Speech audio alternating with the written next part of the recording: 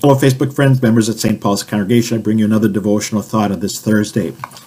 Last week, I posted a devotional thought on Christmas hymns and songs in general. Again, for Facebook friends, I'm not quite certain why it didn't come on Facebook, but it did get our post at St. Paul's.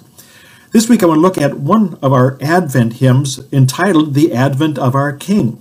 It's got a number of themes I'd like to underscore, but the hymn goes this way. The advent of our King our prayers must now employ, and we must hymns of welcome sing in strains of holy joy.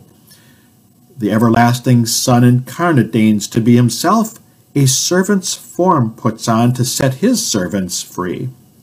O Zion's daughter, rise to meet your lowly King, nor let your faithless heart despise the peace that comes to bring. As judge on clouds of light he soon will come again, and his true members all unite with him in heaven to reign. Before the dawning day let sin's dark deeds be gone, the sinful self be put away, the new self now put on. As we think about Christmas coming, we think about the celebration of our Lord's birth, but also this Advent season we also think about him coming again, to be our judge, to be our King. To rule not only in our hearts, but also to rule with him forever in heaven. This past week, a couple of our members died, and again, we think about how death can come very quickly.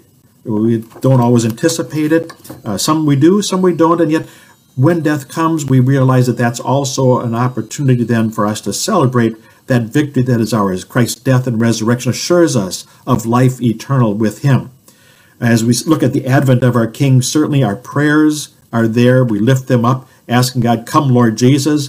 But more than that, also we anticipate the need to communicate that good news of God's love and forgiveness to everyone. The time is at hand. The end is near. And so we can anticipate that great day when he will come again. Again, as our hymn says, as judge on clouds of light, he soon will come again, and his true members all unite with him in heaven to reign. That's our joy, that's our peace, that's our hope. God's blessings to you. May you continue to have a blessed Advent season. Talk with you next week.